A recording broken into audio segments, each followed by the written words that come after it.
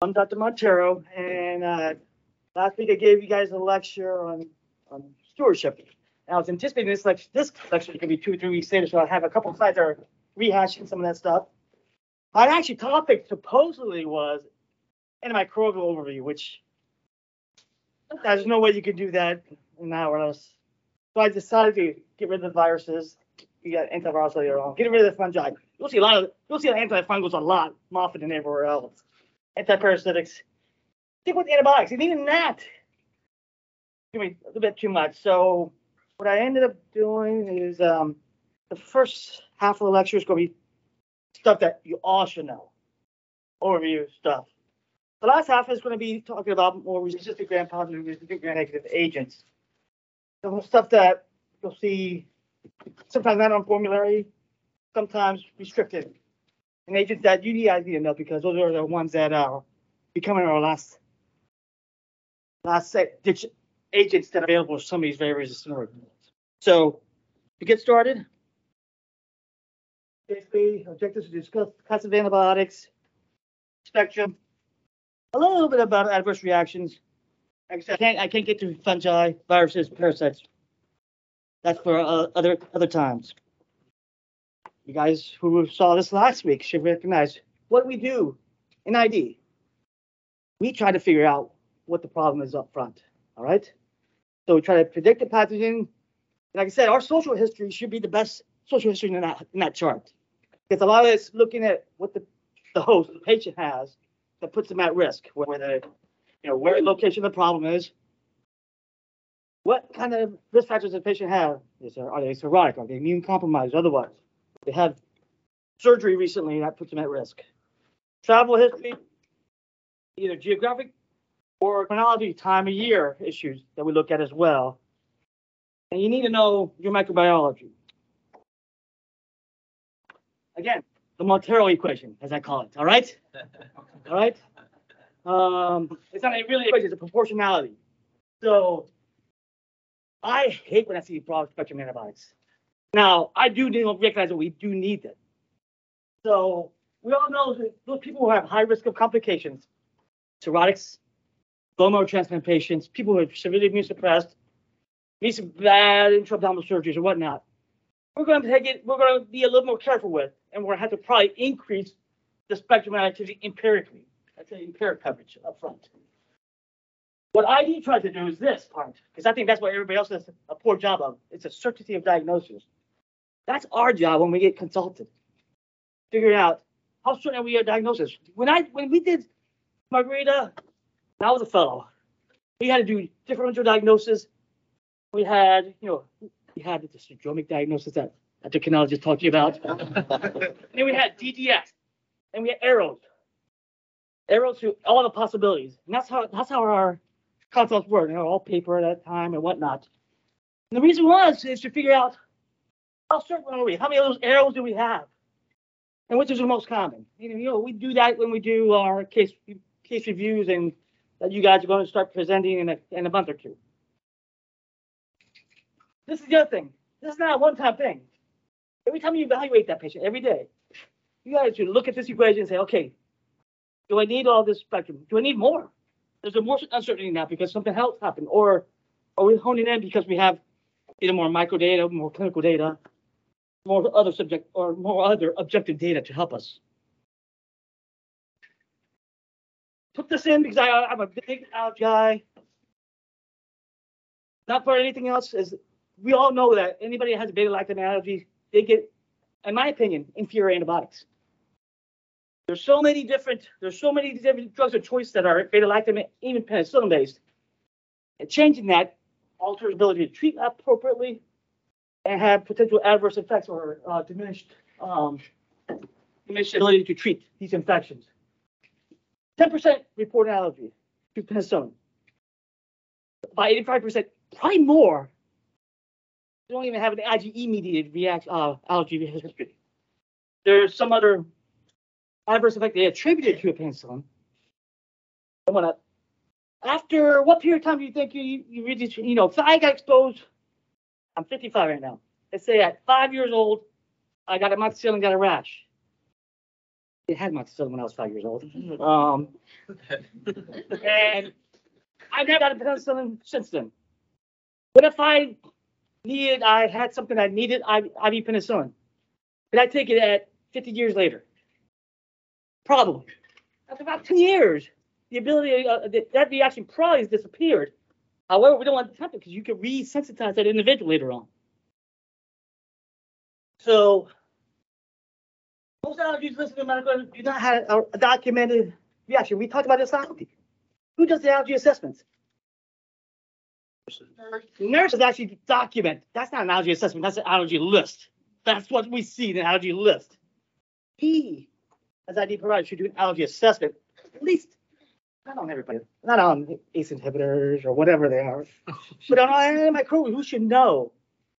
And like I said last week, there are many people who just don't know how to tell you what the reaction is because they don't know. Mama told me. Mama's not around anymore. All right? So unknown. Mama told her. I wrote that down before. So you have that. But we've had many people get Zosyn who are penicillin allergies have no problem.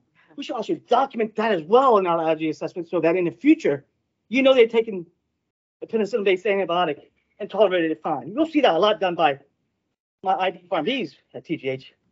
We should also do that as well. We also know our flora, our normal flora. This is our normal community-acquired flora. You know, it changes as soon as you get in the hospital. Our lungs initially maybe have some strep, some other agents. To most, if you have basically CF, or you've been in the hospital long enough, you know that. But this is important for us to figure out what spectrum of activity we need to target for where pathogens are in our syndromic diagnosis, depending on is it intra-abdominal, oral, pulmonary, etc. I'm not going to talk about MSC except for one slide. MSC stands for the minimal inhibitor concentration. And over the years, medical students specifically, the lower the better. That was the case when we never used Septra. Have you ever seen some of the docs? They're always double digits. 20. It is meant to look at a specific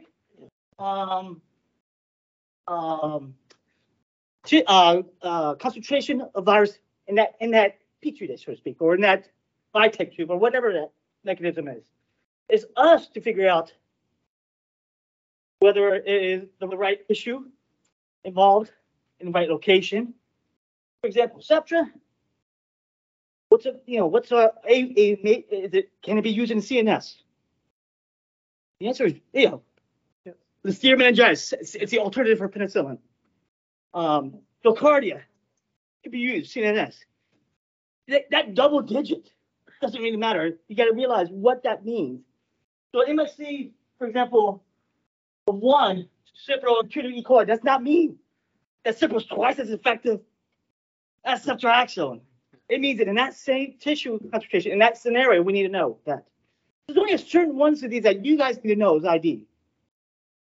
Staph aureus, vancomycin, you need to know those breakpoints. Some of the gram negatives, you need to get an idea. Over time, if you see more of them, you need to get an idea. They change. They recently changed the Enterobacteriaceae breakpoint for some of the gram negatives.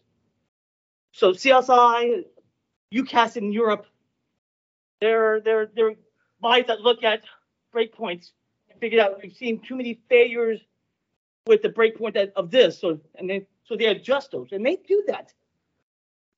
Over the last decade, they probably had 3 or 4 or 5 different breakpoint adjustments because of what they've noticed that there's been a probably inaccurate assessment of what we would consider susceptible or resistant. But again, what may be resistant in a CNS infection, in the same breakpoint number in the urine, may mean nothing because some of the urine concentrations will overcome that.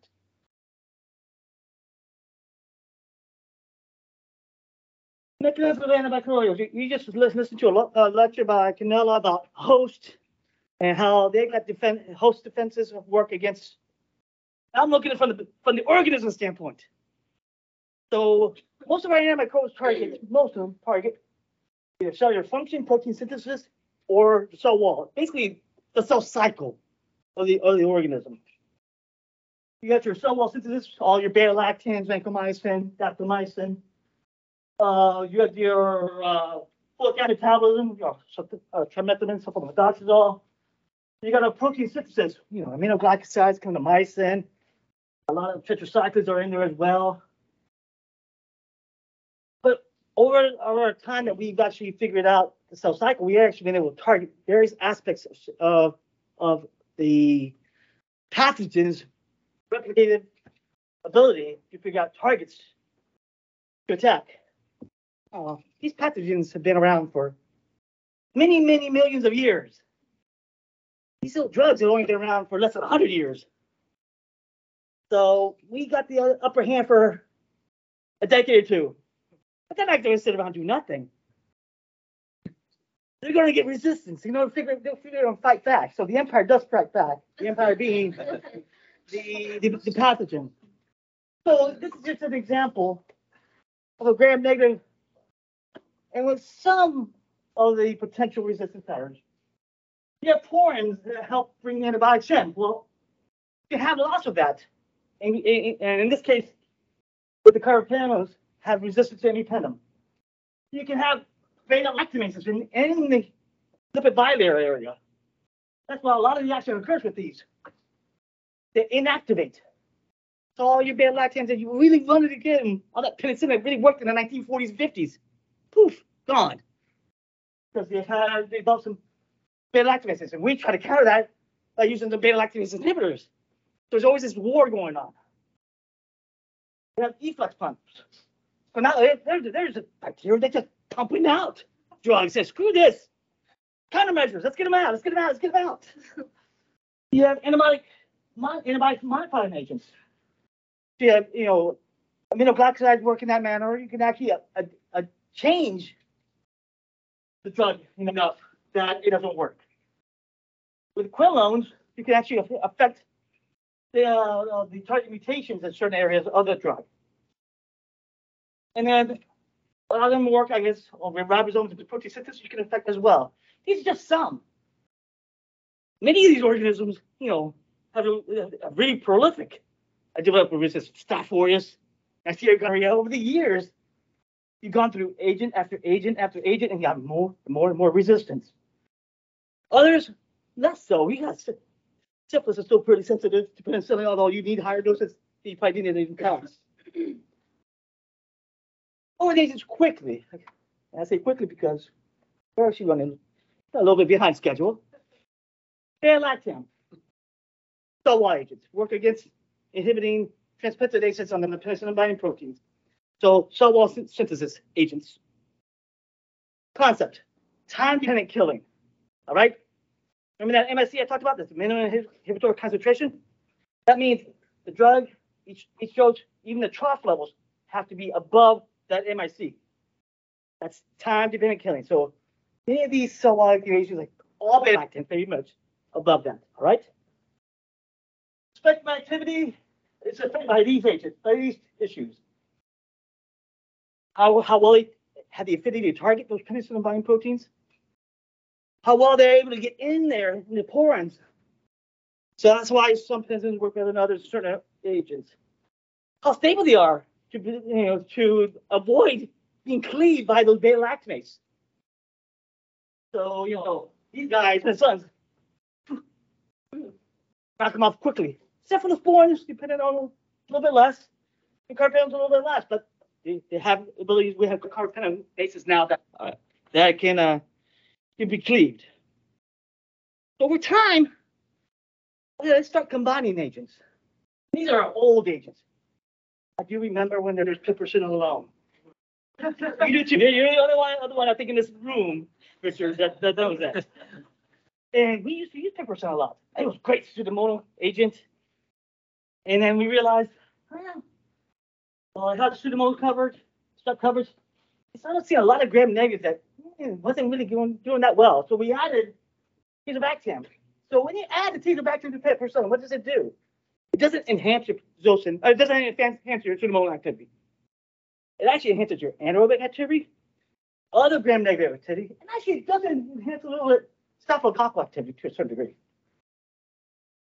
And they stopped making piperacillin 15 years ago, 20 years ago. I forgot now. But we used to use that up front alone. We still have ampicillin alone. Same thing occurs. Except the Pseudomonas, pretty much the same. Strep enterococcus, when the ampicillin increase. Some gram negative, not Pseudomonas, obviously. Obviously anaerobe, and again, staphylococcal coverage. So we've been able to enhance those just by adding the beta-lactamase inhibitor combination to an agent we have. We're doing that now. I'll talk to you later in this lecture about all the combinations we have now. Hate the concept of generations of cephalosporins. I was taught this way. I'm not sure they're still teaching it this way, but it's, first generation, second generation, third, fourth. Seems like we're going to use here and here. We forget about our second generation folks anymore. We don't use them that much anymore. But obviously, high staff, less staff, until you get down to fourth generation. And fifth, ceftaroline, good staff. Ceftaroline has reasonable MSSA coverage, but ceftazidime does not, right? You improve your gram-negative coverage in general and Pseudomonas. Let's talk about that fifth generation cephalosporin, ceftaroline. I don't really like calling this fifth generation cephalosporin. To me, it's basically vociferin plus vanco. And that's really the coverage of it. As activity gets gram-positive agents, doesn't have Pseudomonas coverage, but it has pretty much vociferin plus vanco coverage. And while it's FDA label, it's our cap, skin cell tissue. You guys have used ceftaroline? Yeah. Have you used it for cap? Or skin cell tissue? No. Where have you used it? Endocarditis. For MRSA coverage. For its MRSA coverage, usually in combination potentially, or solo as you failed another therapy. So you'll see a common theme here, FDA labels, and what we really use the drug for. All right? All right, so we restricted. Our medicine is restricted to the VA. Or is it? Ceftaroline isn't really restricted at the VA. All right, we restricted to TGH. I'm not sure what the VA or the topic does. It might be a procurement issue. All right. So that's the fifth generation. So this example where we put cephalosporins, obviously surgical prophylaxis, and with Capex and ANSA, cellulitis, whether it be strep and staph, sensitive strep and staph. Second generation, we still use a little bit. Man, when I was a resident, this was my go-to for COPD flares and early pneumonias. That's gone a long time ago, except for us. Cefoxy's not used so much for PID anymore. It's probably used more for mycobacterial diseases. That's kind of scary to think about. So those second generations are kind of the lost generation in the cephalosporin class. Our workhorse, especially for our hospitalists, ceftriaxone for lung and urine, and actually meningitis as well. And then our nosocomial drugs, the drugs that are the ICU, what I call them, cefepime. Before that, ceftazidime used to be used a lot. That's not used much anymore because you either have one or the other, and ceftazidime has 0 gram-positive coverage. Well, at least you have that with cefepime. So obviously, a common drug we use in the ICU, common drug is for neutropenia and nosocomial pneumonia. Like I said, even though ceftaroline, that's the indication, we use it for MRSA. Yes. A dumb question. I love dumb questions. I can answer those.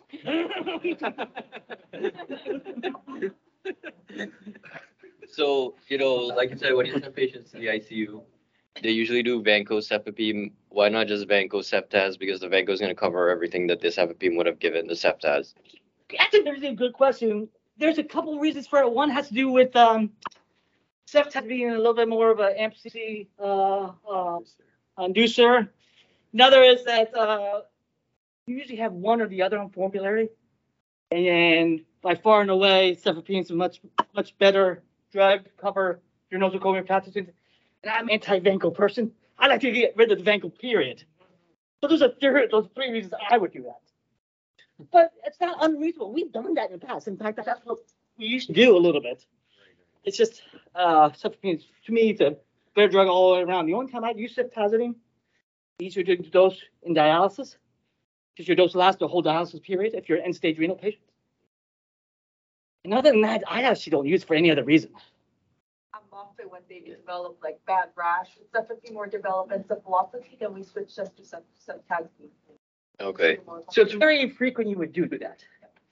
Yeah, something gets a bad rap when it comes to the brain. It really gets a bad rap. I disagree with that bad rap. It does occur. I've seen it. But it's overcalled. All right? Carbapenems. Stuff I like to avoid if possible. Yeah, four of them. Imipenem, meropenem, doripenem, and ertapenem. All right? So the three up here, you usually have one formulary. We have two because we like imipenem to be there for other reasons. Believe it or not, TGH used to be a doripenem hospital 13 years ago. Actually, 10 to 15 years ago, it was a doripenem hospital. So we switched to meropenem, cost, and actually similar efficacy. These are pretty similar in general. So you're either a doripenem hospital or a meropenem hospital. All right? Very broad. Use them basically situations where you have increased resistance, especially ESBL producing organisms. Excellent coverage in anaerobes. We also have excellent coverage in anaerobes in those beta-lactamase drugs, the unisins of the world, the zosins of the world. Marginal intercoccal activity. Question for you guys. If I needed carbapenem and I needed intercoccal activity, which of these three drugs has the best one? Intercoccal coverage. Imipenem? Sure. He's right. No. It's imipenem. So I actually, if I had a situation where I needed a carbapenem and I needed intercoccal coverage, I may actually use imipenem. All right. Ertapenem is sort of all by itself agent here. But today, for years, it needed a place in therapy because it basically didn't have pseudomonas or Acinetobacter coverage. But there's a concept of OPAT, outpatient antibiotic therapy. It is the golden child of OPAT. That with ceftriaxone. We actually use a little bit, and we're the only facility in the area that I know we use it for colorectal surgical prophylaxis because there's a study that showed its effectiveness in that. Many of the other areas do it. They use Ancef and Flagyl, which I think I would like to do. But I'm not going to be able to change that culture that's existed here. All right? So, good anaerobic coverage, everybody. No pseudomonas coverage, all ESBL coverage. And any pen has a special relationship with potential usage and mycobacterial diseases. All right? These drugs I just talked about, they all have the adverse reactions. I'm not going to go through each one specific because that's not the goal of this talk. But realize allergic reactions occur, drug fevers occur with beta-lactams. They take time. They don't occur the first day or two. They occur later on. Itchiness, rash. Well, I just said that penicillin IVs are overcalled. They do exist. All right? They definitely exist. And they're very commonly seen in beta-lactam therapy. Maybe typically 6-8 days into therapy. Not day one, not day two, unless you've already been sensitized. GI disease, GI symptoms can be seen on a few of these. Just know that you have a sort of a sludge effect with ceftriaxone. Through biliary lithiasis that can occur. Not seen commonly, in my opinion, but it's always been taught that way.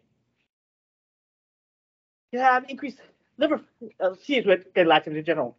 I have a patient this week in the hospital where I've been on Zosyn alone. She has LFT elevations. I swear I've never seen with Zosyn. But I had to switch yesterday off Zosyn to some other agent because the possibility of LFT elevations from Zosyn, she's already been on therapy 2.5 weeks, and she needs it for a bone infection. I think it could have occurred. But it's not common. CNS issues. Several things about CNS issues. Number one, carbapenems and CNS. You have the decrease in seizure threshold with carbapenems in general. Which one's the worst? Which ones have most seizurogenic? Same drug, imipenem. You said it, but same drug you said, imipenem. So, imipenem was our workhorse carbapenem before meropenem came around, because it was a time before meropenem and doripenem. It was just imipenem.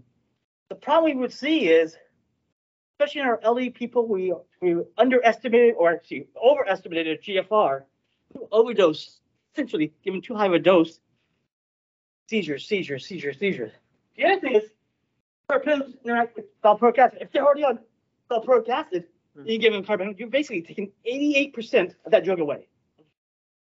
And they're going to have a seizure for that reason alone as well. So that's why you got to be very careful with using carbapenems, especially in people who've had seizures before. Now, will you use them? Yes, you can. I mean, it's also risk and benefit. Just got to realize those issues. And I didn't mention it here, but I had mentioned it earlier. Subtrax, cefepime and this encephalopathy. Yes, it does occur. Again, in higher doses, I think. I think we overestimated some. Again, we overestimate some of the GFR that they really truly have and their clearance. And imagine you guys talk about it more at Moffitt. Yeah, Well, you got older individuals there already. 2 gram They're already, QA. they're already getting their kidneys altered for one reason or another. They're on a high dose. They're on a high dose QQ8 or something like that. You can either reduce the dose, which people just switch it. But it's very reversible, and it probably is dose dependent to a certain degree. All right, so if you really were stuck with that agent, I would actually try to reduce the dose. You're probably giving too much. And actually, there's always going to be one of those toxic therapeutic issues where you're going to hit that in certain individuals. One thing we didn't talk about, Milobactam. I don't know where to put it. I have to put it here.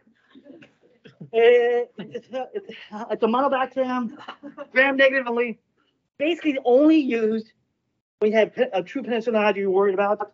You need gram-negative coverage, and you don't want to use equivalent aminoglycoside.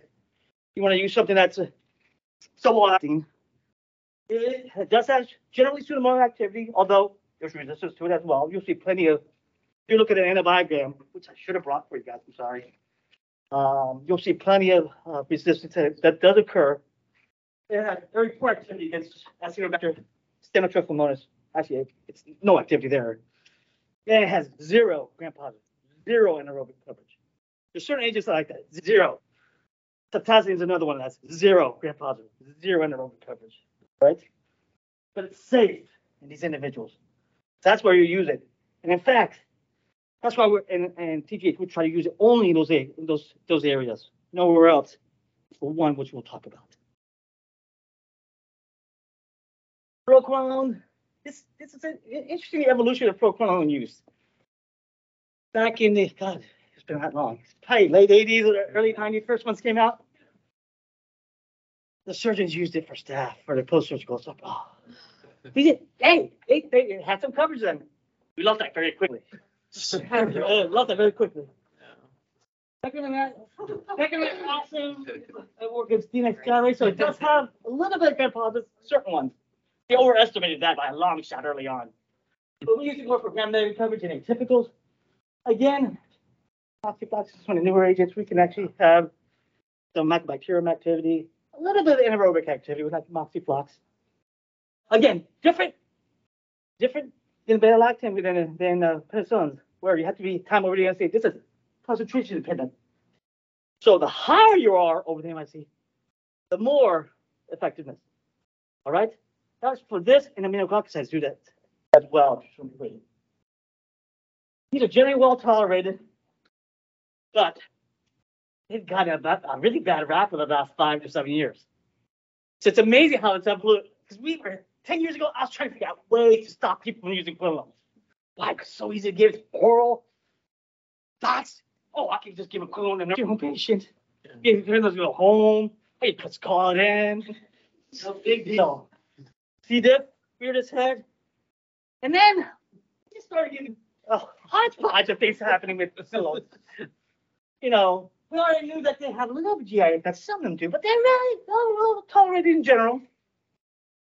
Well, if you can have a little bit of serious effects, but you know, if you don't overdose them, you're okay. If you're not on theophylline at the same time, you're doing okay. You can't get a rash. You can't get photosensitivity. There's a few drugs you have to worry about photosensitivity. Quinolones, sulfonamide, and tetracycline. Those are the 3 I actually always tell my patients about, right? Then, no, John Green does not like this part. I don't either. Prolongation of QT issues. All of a sudden, that became an issue. It wasn't an issue 10 to 15 years ago when we were giving it to all our nursing home patients. It became an issue 5 to 8 years ago for some reason. I've yet to see a problem, a complication that I saw due to this clinically. I'm not sure if you guys have. But boy, is it in the front of everybody's mind for whatever reason. Get liver issues in some of these patients. You can get some kidney issues occasionally. These are becoming a bigger issue as well. The musculoskeletal issues, Achilles heel ruptures, tendonitis. I've seen people who were getting pain there. I said, "Ooh, you gotta stop because it could get worse." Then the rupture could have occurred, and now she wonder how long I have on here. What's the latest one? Yeah, the aortic aneurysm. Is it really called an aneurysm? Does it really cause a rupture? They're thinking it does. I actually don't know how they figured that out. But it's amazing. Every hospital, all of a sudden, the quality used to come down without working on it. Because I was trying to work on it. I couldn't get it down. But 5 years ago, all of a sudden, by itself, it started to improve. It is amazing. I was working so hard 10 years ago and butting my head against things. I couldn't get people to stop using or reduce their usage. And just a couple of box warnings. That's how it took. And it's improving. I think they're great drugs.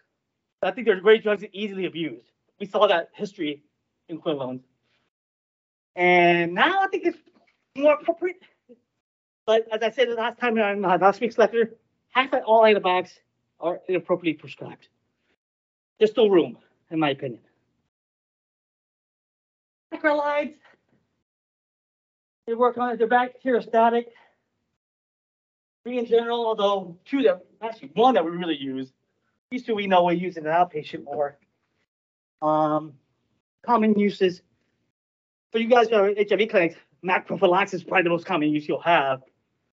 But you have, respiratory illnesses, people have beta-lactam allergies, and you might want to use in there. Lung infections, for example, it's part of our atypical coverage, and cap it occasionally if you want to use it there. But probably the most used drug still out there in the outpatient world is a Z-Pack. Z-Pack. It's a marketing genius. We did that. You got a pack. You get a nice fancy name to it. It works great for viruses because the viruses get better on their own anyway.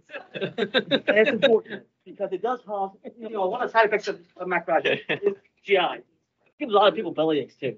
All right. They always talk about the immunomodulatory effects of it too. Yes. So actually, both That's potentially why we're giving doxycycline and the macrolide potentially have immune modulatory effects. But there's a lot of other things you can use to modify the immune system but I occasionally, you're right, we have used it in that setting as well. Aminoglycosides, I told you guys where is it used for? What areas of the body? 2 areas. Blood and urine. Just think of the aminoglycoside blood and urine. There's a teeny bit of an exception, but blood and urine. All right. Doesn't get into your lungs very well. Doesn't get into tissue very well. Doesn't get into bone at all. Forget to see it unless you squirt it in the refrigerator to get there either. But the exceptions are something like bioterrorism, tularemia. Yeah, you streptomycin. Those are the exceptions. It's very rare. So but you think of aminoglycosides, urine, blood, excellent agent there. Pretty much everywhere else. So there's always been a notion that told much better pseudomonal jets. Look at your antibiogram, almost the same. So I don't care. We had a Tobra shortage actually. We had a jet shortage recently. We had a substitute Tobra. It goes vice versa. We could do the same thing. This is turning out to be a little bit gram positive, gram negative, but the reality is the spectrum is not that different between those two. The spectrum is different in case. It's a slightly different mechanism to add resistant pattern. And for some of the more resistant agents, Acinetobacter that are nosocomial, some of your gram negatives that you're starting to go, oh crap, what can I use? You start using amikacin. And where else do you use amikacin? Mycobacterium diseases again. All right. So again, crappy tissue drugs, but there's use elsewhere sometimes. So just like quinolones, it's area under the curve. So the higher the concentration, the more effective. but you get to a point, you get toxic. All right. You also have what's called a post-antibiotic effect. So you get over the MIC, area of the curve. Actually, go this way for you guys. And then you're underneath the MIC for a few hours, maybe 6 hours. You have what's called a post-antibiotic effect. Even though you're under the minimum inhibitory concentration, you still have work that's working from that aminoglycoside. And thus, you have the different dosing strategies. You have ODA, once daily administration dosing, instead of the 3 times a day or 2 times a day. And that's where you get your pharmacist to figure out how to do that. But generally, someone with normal renal function, meaning someone who's less than 50, has a creatinine less than 1 or something like that, you can actually get 5 milligrams or 7 kilogram dose and realize that's going to work for the day. You give that to an 80-year-old, that's going to work for the week, and maybe our kidneys won't look afterwards. So you got to be careful. All right, so that's why I say that. I'm not as familiar, I haven't used it as much, but does any of this kind of change for inhaled tobramycin? So inhaled tobramycin, this much gets in the systemic area. So it may not, it's usually not measurable, although they're having reports out there of measurability. So I say this much because I've seen reports. So the whole issue of localized therapy, whether it be inhaled, the surgeons squirting it in their surgical field or whatnot, it's all localized, realizing that they have some effect there. The other place we've done it is we talked about ventriculitis with a business gram negative, where you lost your cephalosporins or your carbapenems, or you need extra help. We have actually given local therapy in that area as well. And that it kind of overcomes the lack of ability to achieve levels that people apply. When you say give those levels won't be achievable. Yeah. Without doing that. Okay. And you won't get the toxic effects to the kidneys that way because it's not very little is absorbed. Actually, All right. is the once daily dosing still effective when you inhale it, or does that change the? Well, so you're saying if I give Toba-Nev and Toba IV. Well, no. If you just in general, do you reach a concentration that is efficacious for a day's worth with a dose of inhaling, or do you have to dose more frequently than you would if you had an infection that was responsive to an IV formulation, for instance? All right. So I'm trying to. Isn't it TGH from Tobranabs? It's like PID. Like, Okay. So yes, you do, and it's not necessarily as much. It is some therapy to it, but there's very poor. There's questionable data on that. You got to be able to get it in. You still got to be able to have mobilization of the lungs. Right. Our cystic fibrosis patients, for example, go from month to month alternating colistin and Cobra. All right, they're doing that to beat down the gunk they have. You see, their whole environment's different. Right. Instead of having a nice thin alveoli with secretions, they got gunk stuck in there, and with colonized bacteria, that sometimes causes an infection. So they're trying just to beat down the number of colonies of bacteria they have in there, realizing they're not going to ever eradicate it completely. Gotcha. So inhaling antimicrobials, that's an interesting topic. Something that actually my ID PharmD, Kristen Zeidler, actually gave a lecture on. She'd probably be the one that actually give you better data on it, but she's looked up the data. But it's not prime time for therapy unless you're really stuck. Right. We've all done it when we had nothing we could use to try to beat down, realizing that giving one agent is effective. What happens with HIV? You give one agent, it's effective. You get resistance over time. You want to get resistance over time. It just takes longer. Thank God. We all know about the adverse effects of aminoglycosides. Nephrotoxicity is reversible until it's too late. Until it's too late. Early on, it's reversible, so that's why you monitor it. If you start seeing something, you gotta probably alter therapy. Oral toxicity, unfortunately, not so much reversible. That includes both auditory or vestibular. Oh, both. Become a real issue. Both. It's scary. It's sad. I've seen patients who have had endocarditis with mycobacterium, amikacin. They can't stand up and walk, just because of the balance issue. It's awful, and they can't hear you. That's permanent. So yeah, they're scary drugs. You don't see them used often. And when we use it, we generally don't use it for long. Muscular blockade, you'll get steroids, you get this weakness. You also get some with the mineral oxide. Again, we don't see this often because they're not used often, but it can occur. Myasthenia gravis, you know, to avoid mineral oxides, to avoid quinolones as well. We did it. I had a poster accepted yesterday with my ASP group, looking at the accidents. We've had like 10 or so accidents, or maybe a dozen accidents that were given either mineral oxide or quinolone. One or two did it fine, but there's always a concern about triggering myasthenia gravis. So I don't know how much it takes. I don't want to know, but I actually don't know. But I know usually 1 or 2 doses, nothing happens, at least in our experience, because we've had accidents that time. The concern is pushing them into a crisis. It's supposed to be triggering a crisis, supposedly. I'm not seeing it, but that's really the concern. Neurology has their smart note, their smart phase. All of them, I think, they had a smart phase. This thing long, and then there's about antibiotics and what not to use. Vanco, we all know about Vanco. It is the second most highest used antibiotic in the hospital. What's number one? Actually, Ansett, because of surgery. Oh, all right. All right, but actually, Vanco has 2, 3. It's either piperacillin or Zosyn, excuse me, or cefepime. But that's usually the same area. Mechanism of action, the D-alanine cross-linking, so cell wall acting. All right. All gram positives except for 4 or 5. I'll let John Green pimp you on that. He likes doing that. Which agents do not, which gram positives do not cover are not treated with Vanc. And the only anaerobic that I really worry about is C. diff when it's used. But it does have gram positive anaerobic coverage. So this is also closer to that, to above the MIC all the time.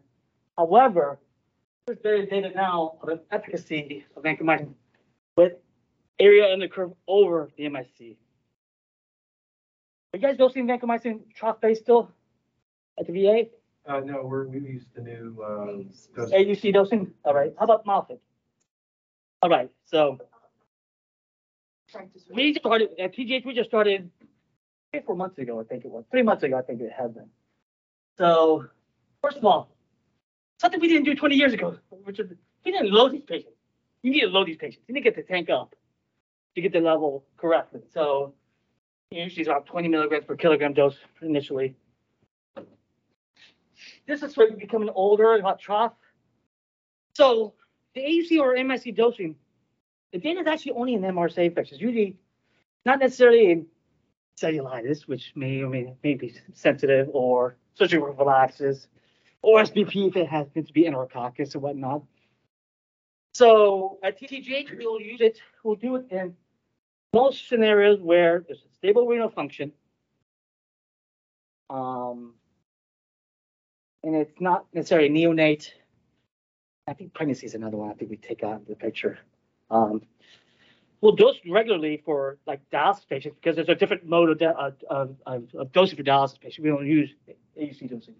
But there's been much more emphasis now, and actually, the most recent vancomycin guidelines suggest that, by IDSA suggests that this is the way you should do it, at least for MRSA infections. Does that tend to require higher doses or lower doses than our traditional trough base? In general, lower, believe it or not. In general, we're probably overdosing most of our patients before. All right. So, if you look at the notes to Tampa General, they haven't been standardized yet, but my goal is to have a predicted trough in there because when they leave and they go to the infusion center, they're not going to be doing AUC over MIC dose. They're doing trough base again because they're in an outpatient world. So I want to have that information in there so that people understand that's the trough you want to target. And that gives you approximately AUC or MIC in this patient. It's all based by algorithm and a lot of math that someone does. Not the pharmacist will do. They plug it in as well to give you a predicted AUC over FC. So for most infections, you're going to predict the AUC and MSE around 400 to 500. More serious infections, maybe up to 600. Once you get below that, start worrying about efficacy. But so that's the change in vancomycin. I'll let a lecture from the pharmacist later on tell you a little bit more about that. We all know about adverse reactions with vancomycin.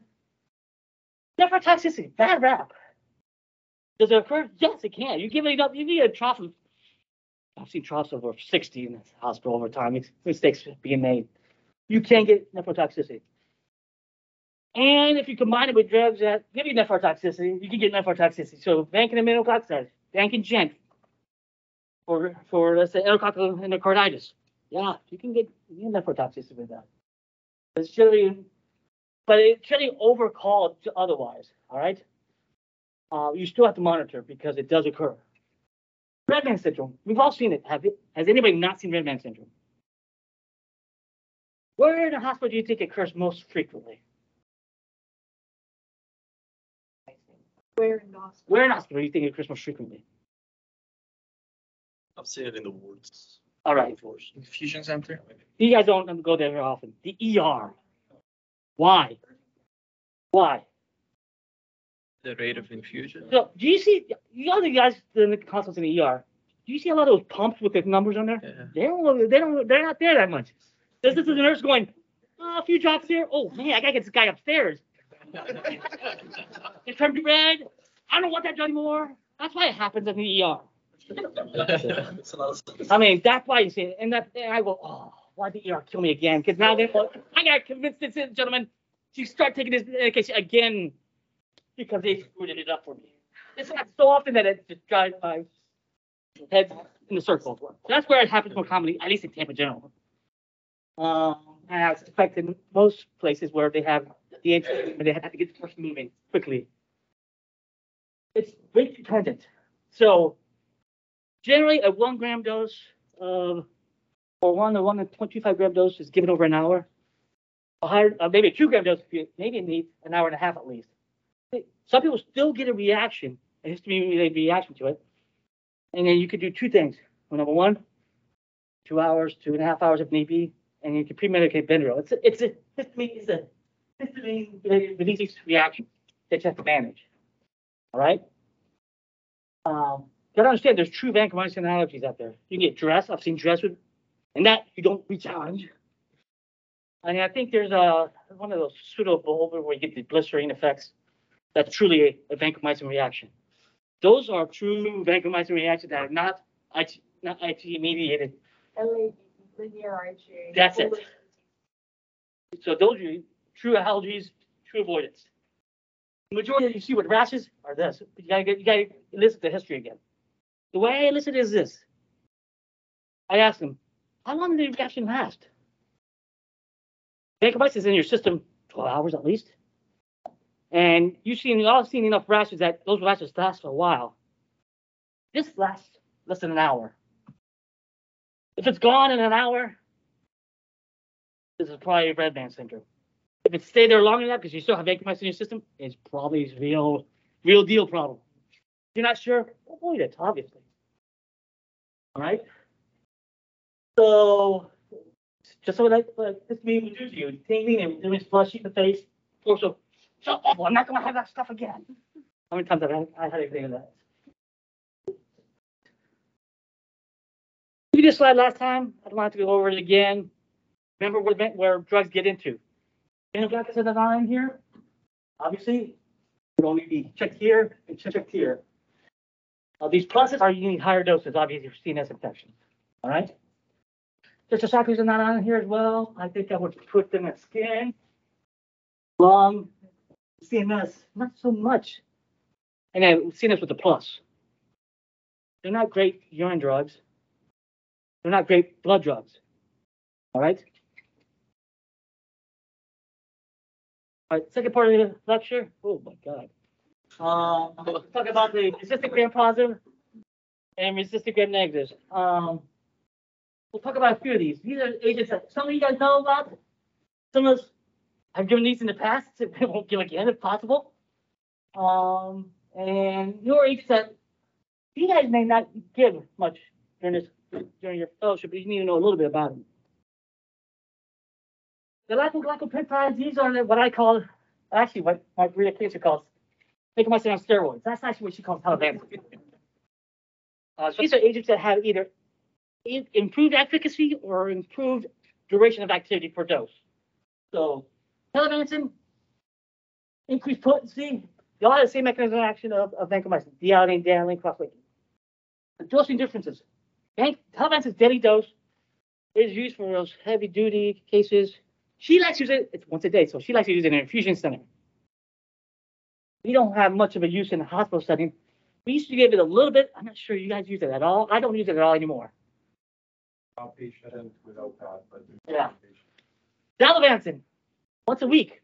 Once a week, Vanco. That sounds like you're an adrenal patient. Well, Radavancin can actually last over 2 weeks, potentially. The infusion lasts a long time. Why don't we use it more often? We'll show you later. Expensive. So these may be appealing in outpatient treatment, but the logistics and costs are huge. So we need to know about them. Dr. Wesley, you guys know about, right? Cell membranes in a calcium-dependent manner, or let's potassium in, depolarize by cell. That round, you'll lose in the end. The bug will win. The bug will win eventually. All right. Activity gets staffed, including VRE. So when you use enterococcus coverage, you need a little bit higher dosing, as you guys know. Actually, no activity in the alveoli. Theoretically, in the parenchyma, it would have some activity. For example, septic pulmonary emboli, endocarditis. I don't worry. I can still use that device, in my opinion, because it's in the parenchyma. But if I'm worried about, MRSA pneumonia, zero activity. The surfactant inactivates it. And obviously, too big of a molecule doesn't get a CSF, so it doesn't not used for meningitis work. You might use linazolid there instead if you really needed it. 2% of people have either increased CPK, which I've seen in myositis, or very rarely eosinophilic pneumonitis is described. I've not seen one of those. I've had patients later on who had one of those, but I myself have not diagnosed that. So that's rare. Well reported though. Well reported. I can't say oxazilnose. Linazolid or tadazolid, all right? These inhibit the formation of mRNA, tRNA, and ribosome complex, so protein synthesis. Again, it's our staph, strep drug, enterococcus, also some atypicals. And I hate using it there because the durations are long. We'll talk about duration of therapy, what we worry about. Excellent oral viability. So what's lovely about linazolid, IV, oral, nearly 100% bioavailability. So almost the same amount. Adverse effects, serotonin syndrome, especially if MAO inhibitors, you get that serotonin type of syndrome. Thrombocytopenia, which you can start seeing about week 2. Optic neuropathy, which I worry about because that's maybe irreversible. Peripheral neuropathy. So people will use it for a long time, and I've seen these 2 once. I don't want to see it again. Thrombocytopenia is common, and it makes us alter our therapy. But generally, if you use it for 2 to 3 weeks, 2 weeks, you're okay. Start seeing these problems after that time period. Does tadazolid have less bone marrow suppression than linazolid? I don't think we know that. I think they all have it. Less, maybe. They market it that way. I just don't know for sure. So maybe. I actually don't know the answer though. The cost of these gram-positive agents. Vancomycin. Actually, linazolid used to be expensive as all get out. It's amazing what happens when you get off patent. Vancomycin used to be 10 times that much. Well, actually, 20 times that much per day. But it's gone down. Look at these agents. Once a week agent. Yeah. Twice a week agents. So that's a problem. It sounds great until you try to figure out, And actually, I'm still at TGH. We have such a problem with bed status that we're considering doing this for a subset of patients that are here for the 6 weeks because of either IV drug use or or homeless or whatnot, because a bed more, potentially more a week than that. That's how tight it's been at TGH. So I may be able to do that sometime this year. But look at the cost, not inconsequential. And you got to add the cost of monitoring vancomycin, which is a little bit more than $24. That's actual wholesale cost for the drug. All right. That's changed in the last 10 years drastically, especially daptomycin and linezolid. There are many agents. Colicin, I'm not going to mention much more than I already mentioned, but these are the other ones I want to mention a little bit about. So these are agents that some of you guys know, some of you guys may not know. Some we don't have on formulary here. Some of them, depends on where you're at, it'll be on formulary or not be on formulary. Tigecycline. Whenever I hear that word tigecycline, I want to have belly pain and go up. Because that's a major side effect that we have with it. The glycocycline, especially 600 minocycline, it's FDA indication, skin and soft tissue, intra-abdominal infections, and that's early on. We did use some intra-abdominal infections. I didn't realize early on whether the intra-abdominal process, the drug itself was causing a symptom. Drug. It has pretty broad spectrum activity, gram-positive, gram-negative, anaerobes, no pseudomonas, but there's some resistant gram-positive infection. This is where we use it now, mycobacterial disease, because we're limited in what we can use there, and we warn them up. And we use slightly slower doses, occasionally get away with it in mycobacterial diseases, so we can mitigate some of the GI effects. So they're very common. I don't know what the percentage is, but to me, it's very common. I expect it. I'm actually surprised when they do well with it. These are other tetracyclines that I've never used. Actually, I've used one of these before. Ribociclib, it's like tigecycline, more potent. It's CYP3A introducer. Indications intra-abdominal infections. I've never used that one. And omadacycline. It's indication SSTI and CAP, but I've used it for something else. And has some similar GI side effects. But these are other agents that are out there. Have you used these? They're not available at the VA. They're not available here. This is all. I had to get a non-formulary request to get omadacycline. So these are other tetracyclines out there. You guys need to know that. But in general, they provide very little difference in what we already have in the table, but they are around. What's this drug's brand name? The Tazobactam tazobactam. Zerbaxa. And boy, when it was gone for about 1.5 years, I struggled. All right. So what do you use Zerbaxa for? Pseudomonas. Even though its indications is UTIs and abdominal infection, we don't use it for that. We use it for Pseudomonas, and TGH. The worst Pseudomonas cases are usually your CF patients. Those are chronic dry line infections. That's where I tend to see Zerbaxa used. Activity includes Pseudomonas who is overexpressing AMP-C or some other type of mutations that occur. And when it was in shortage, we were struggling because we were using agents that are more typically used for CRE or other things to try to make do. And last winter, I came back. So you would use it not for just regular pen-sensitive Pseudomonas, No. like MDR Pseudomonas? Yes. Yes. It is a combination. As you can see, it's tazobactam combined with another cephalosporin. That's its only real area that I would use it in.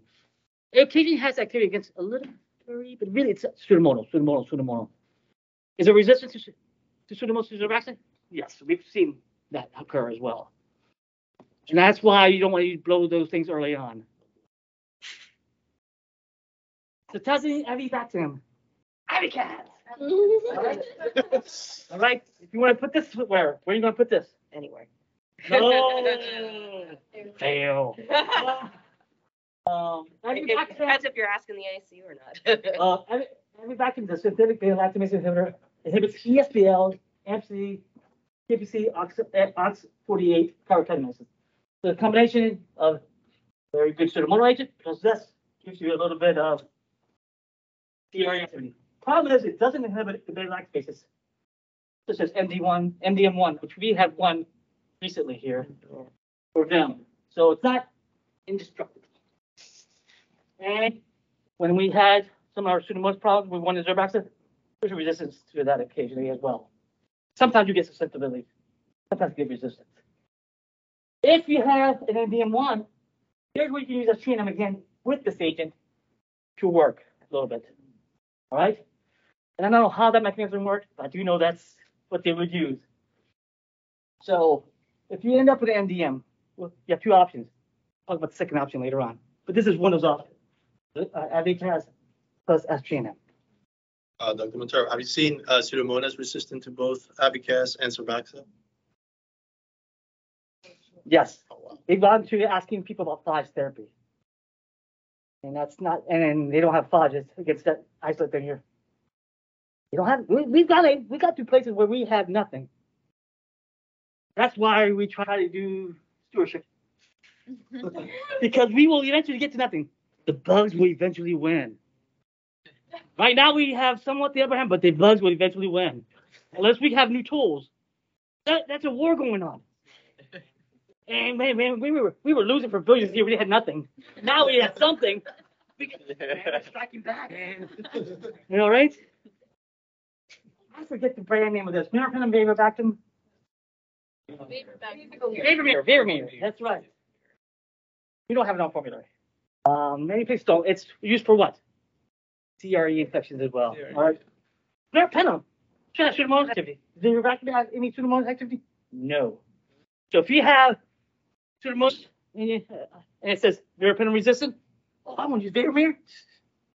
Go ahead. It's like using Meropenem. It's a lot more expensive. All right. So Vavoractam is a cyclic boronic acid beta-lactamases. Basically, actually gives you more KPC activity. So the KPC, CRE, that's the ones that really work. But it doesn't work against the OXA, OX40A, and the metalbite, the beta-lactamases doesn't work either. I don't know this brand name either. Imipenem relebactam. I forget it. But Imipenem relebactam, another beta-lactamase, carbapenem, and beta-lactamase inhibitor. It works against some KPCs as well, including some avibactam-resistant KPCs. So, still niche. We don't have a formulary either. If it got to a point where we need it, we use a non-formulary request. We've never used this at TGH. But it does not inhibit beta-lactamases or OX48, 23, then in the end. It's a Recarbrio. Recarbrio, that's it. Recarbrio. Yeah, Recarbrio. Like inhibiting the pseudo. Those things don't add pseudomonal coverage. Well, I go back to my Zosyn, Persilin, and Tazobactam. Doesn't add. None of those really add pseudomonal coverage. Ceftriaxone. Pretty much the last big boy I want to talk about. Petroia. I do know this one. All right, that's the brand name. Ceftriaxone. So it's a ceftriaxone. I'm not sure what generation you put that in. But it's iron, requires iron. Activates Enterobacterialis, Pseudomonas, Acinetobacter, Pseudomonas. Does it have, again, poor anaerobic, poor gram positive? Not zero, poor. Right? So think of it as your ceftazidime cephalosporin, like, but it has a lot more activity. Has activity against the beta-lactamase. So this is your other option for your UDELI NDM. All right? But there's been some resistance already noted in some of those agents. And there was a trial called the Credible trial, Credible CR trial, something like that. But they looked at this agent against the best available agent, which usually was a combination of a hodgepodge of things because these are very resistant. And they didn't do so good. It was a little bit higher mortality. There's a lot of controversy about the study. Still got FDA approved because it's something we have in our pocket for these very resistant organisms. And we have used this at TGH a couple times if we needed it. But it's an agent that obviously really is right now, I would say, the last line agent for the NDM population. All right, that was confusing because there's a lot of different gram negatives there. I want to summarize. If you had a multi-drug resistant Pseudomonas, I would think if you lost Merum, if you lost Zosyn, you lost Cepepime, that's what I define as MDR. You lost quinolones. But looking at Zerbaxa. All right. Then if that's gone or on shores like we were having for a year and a half, we start looking at either Ciprocol or maybe Avicat, depending on its susceptibility. If you have a KPC type of CRA, and in most places, they will type them. Not sure in the smaller hospitals what they do. Imagine you guys type your CREs. Yes. And I think Moffitt probably does as well, right? But the smaller hospital won't. You start thinking Avicat first, and that's usually the one I'm formulating. These are the other two alternatives, is KPC2 or whatnot. If you have an OXA48, you can use Avicaz. You can try Ciprocol if you don't have Avicaz. If you have metallo-beta-lactamase like MDM, you stick with either one of these two right now. Guys, this is in your ID boards. I just sent it to you. What is? This slide is in the, and is in, your Okay. exam already. Okay. So that's what you have right now. Now, at PGH, if you were to order one of these, my antibiotic police people, they would say, oh, actually, many of these are You can't even order them. Many of these are ASP only. Why? Because this is complex. They're the ones that usually call micro, say, can you check for this, and this? They do that up front. I'm not sure what's done elsewhere, but that's why it's ASP only right now. I've had people, I had Dr. Mayer say, why can't ID prescribe this? Well, listen, I have problems remembering this. It's complex.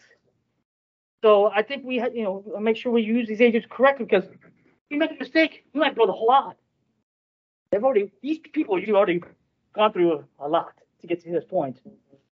But this is what I'm concerned about. As I did with the gram positives, the gram negatives. Now, I don't like Umaripen not because it's costly, but because you get down this scale pretty quickly if you burn that one. Look at how it goes much more expensive. And this is, cost of these per day. 15,000. And like I said, it's amazing. Zervaxin was cheap compared to, it cost 3 times more. Treat the less inferior agents for our Pseudomonas until it came back. That's why I was like, I had the pandemic going and I had the Zervaxin shortage going. I'm like, this is crazy. It's driving me nuts. But you can see where the cost is. I put cost in there not because of it. You guys need to realize this. I don't think anybody else realizes this. And when I gave the lecture last week, cost is the end. It is really the end. But you have to realize that where's this cost coming from? So who eats this cost? If I give it Zervaxin in a hospital, if I give Evisense in a hospital, it's the hospital. So the patient gets a DRG. You get, so they got insurance. They get paid. The hospital gets paid some money. Now you do however you can to treat that issue. And you use as many, you need 10 CT scans or no CT scans. You need this drug or this drug. Doesn't matter to them. They're insured. So that's why it's important. And, you got to be a little fiscally responsible as well. So it's all about what's the best therapy? What's the best therapy? Being fiscally responsible. That's summary. Resistance increasing. I'm not sure what's in the horizon. And every time I say this, it's smaller and smaller, and we're just recycling drugs. The bugs are striking back. It really is scary. So the way we control this is use it as wisely as we can. Use the pharmacy people. All 3 hospitals, excellent ID pharmacists. All 3 are used for resources. So you ask the second years, they have their numbers on speed dial in each of these facilities.